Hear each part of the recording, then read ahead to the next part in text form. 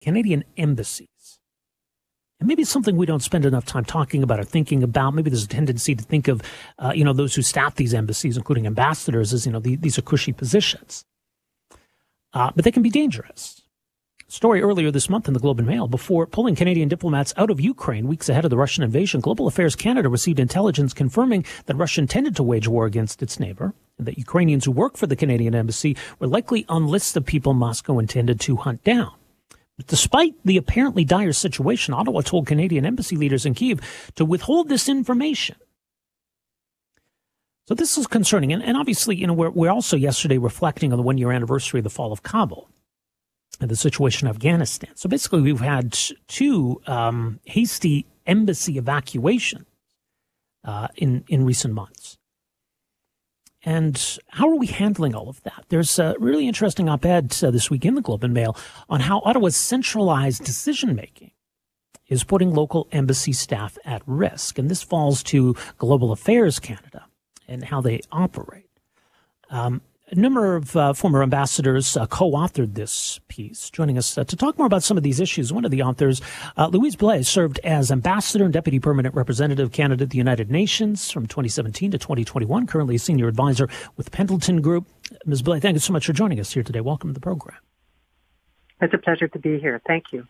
Why is it important for Canadians to better understand how this all works and how Global Affairs is managing Canadian embassies? Well, I think that obviously the world is changing, and unfortunately it's not getting friendlier. So we have, as you mentioned in your introduction, we now have a situation where we really have not only diplomats in dire danger in certain capitals around the world, but as well those who are really the backbone of our embassies, who we refer to inside the department as locally engaged staff. Most of the time, these are the majority of our employees, and they're not just the drivers and the support staff. Many of them are actually officers who do very similar work than our diplomats that are posted abroad. But right. They bring with them a great deal of knowledge of the local environment. They have the contacts and they speak the local language. Sometimes that's required. And so they really help open doors and they help inform the Canada-based staff, as well as the ambassadors, on how to make the best possible decision on any given issue. So really, when you work at an embassy abroad, you really cannot tell necessarily. If you walk into a meeting, you won't be able to say, okay, this person is locally engaged, this person is Canada-based. We all work symbiotically together. So when events like this, the evacuation in Kyiv and, of course, the one in Afghanistan last year, it really all of a sudden, I think, makes it very obvious that these differences that we don't feel every day when we work really become real in moments like this. And I'm not sure that most of us in the department or Canadians are completely convinced that we have it quite right.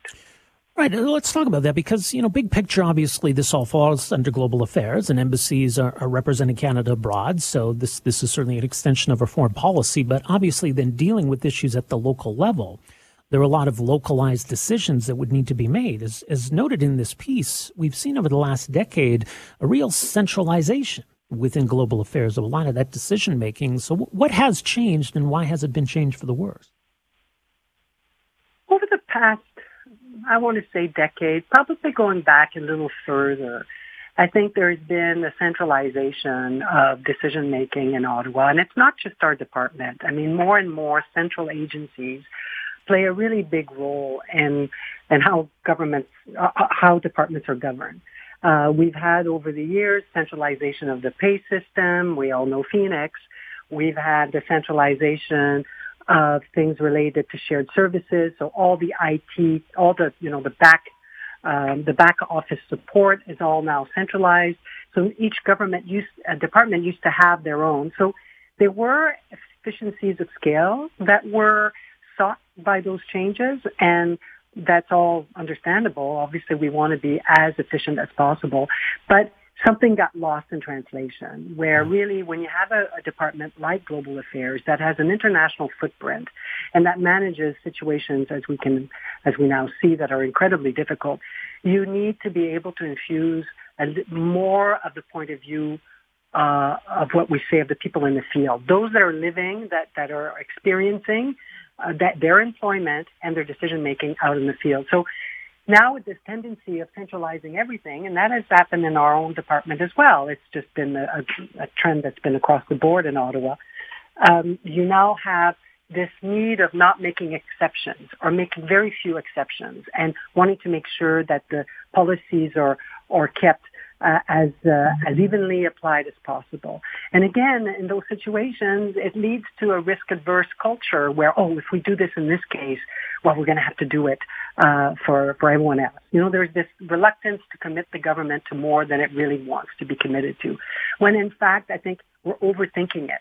I think there are moments, such as the evacuation in Kyiv or Kabul, where really we should have had a mechanism to say, in this particular case, we're going to go the extra mile because our staff are in danger or could be in danger. So what needs to change, and who needs to make that change? I think that there needs to be a conversation, a little bit more open conversation about this. I think that is a little bit one of the reasons why we took this step of writing this op-ed. It's not something that you want to do easily. We're very, we work for the department all these years and have a fondness for it and our colleagues.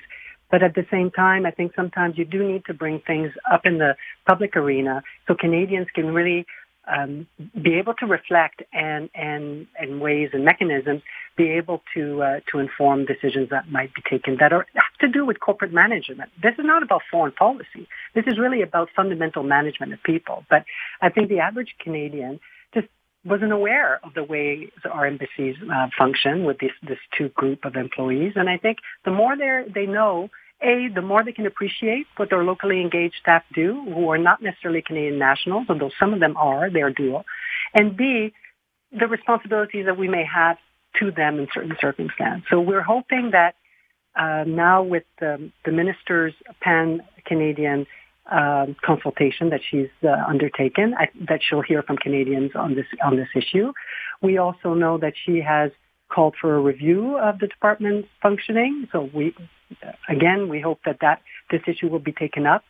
And also, there is right now a standing committee on foreign affairs that is chaired by Senator Beam, and Vice Chair Senator Harder. And we hope that process will also shed some light on what we could, in fact, do better in the area of managing our locally engaged abroad. Well, an important issue for sure. Louise Blais, thank you so much for joining us here today. Really appreciate the input and insight on this. Thank you for inviting me. All right, all the best.